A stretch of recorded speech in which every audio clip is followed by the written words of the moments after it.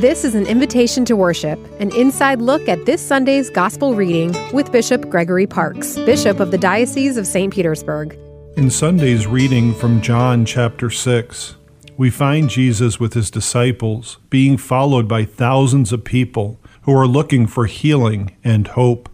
Jesus asked Philip how they were going to feed the multitudes, fully knowing that Philip would not have the answer. But Andrew and others found a boy who gave what he had to the disciples. Human nature and experience say that 5 loaves and 2 fish would not be enough to feed 5,000. But Jesus blessed the food, gave thanks, and distributed it. It was so much that they collected leftovers, a true miracle indeed. Many in the crowd were probably asked to contribute. Anyone could have given what they had, but it was a young boy who gave all he had for the cause.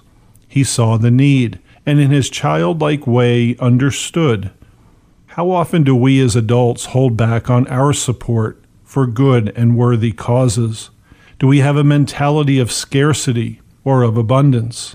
No matter how much or little we have, Jesus can do much with little if we have faith in him.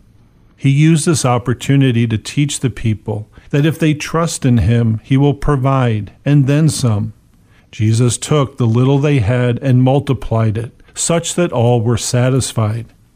All of us have gifts and talents that we can give for the glory of God, for the people of God. We may think, my little gift is insignificant and doesn't mean much. But it does in so many ways.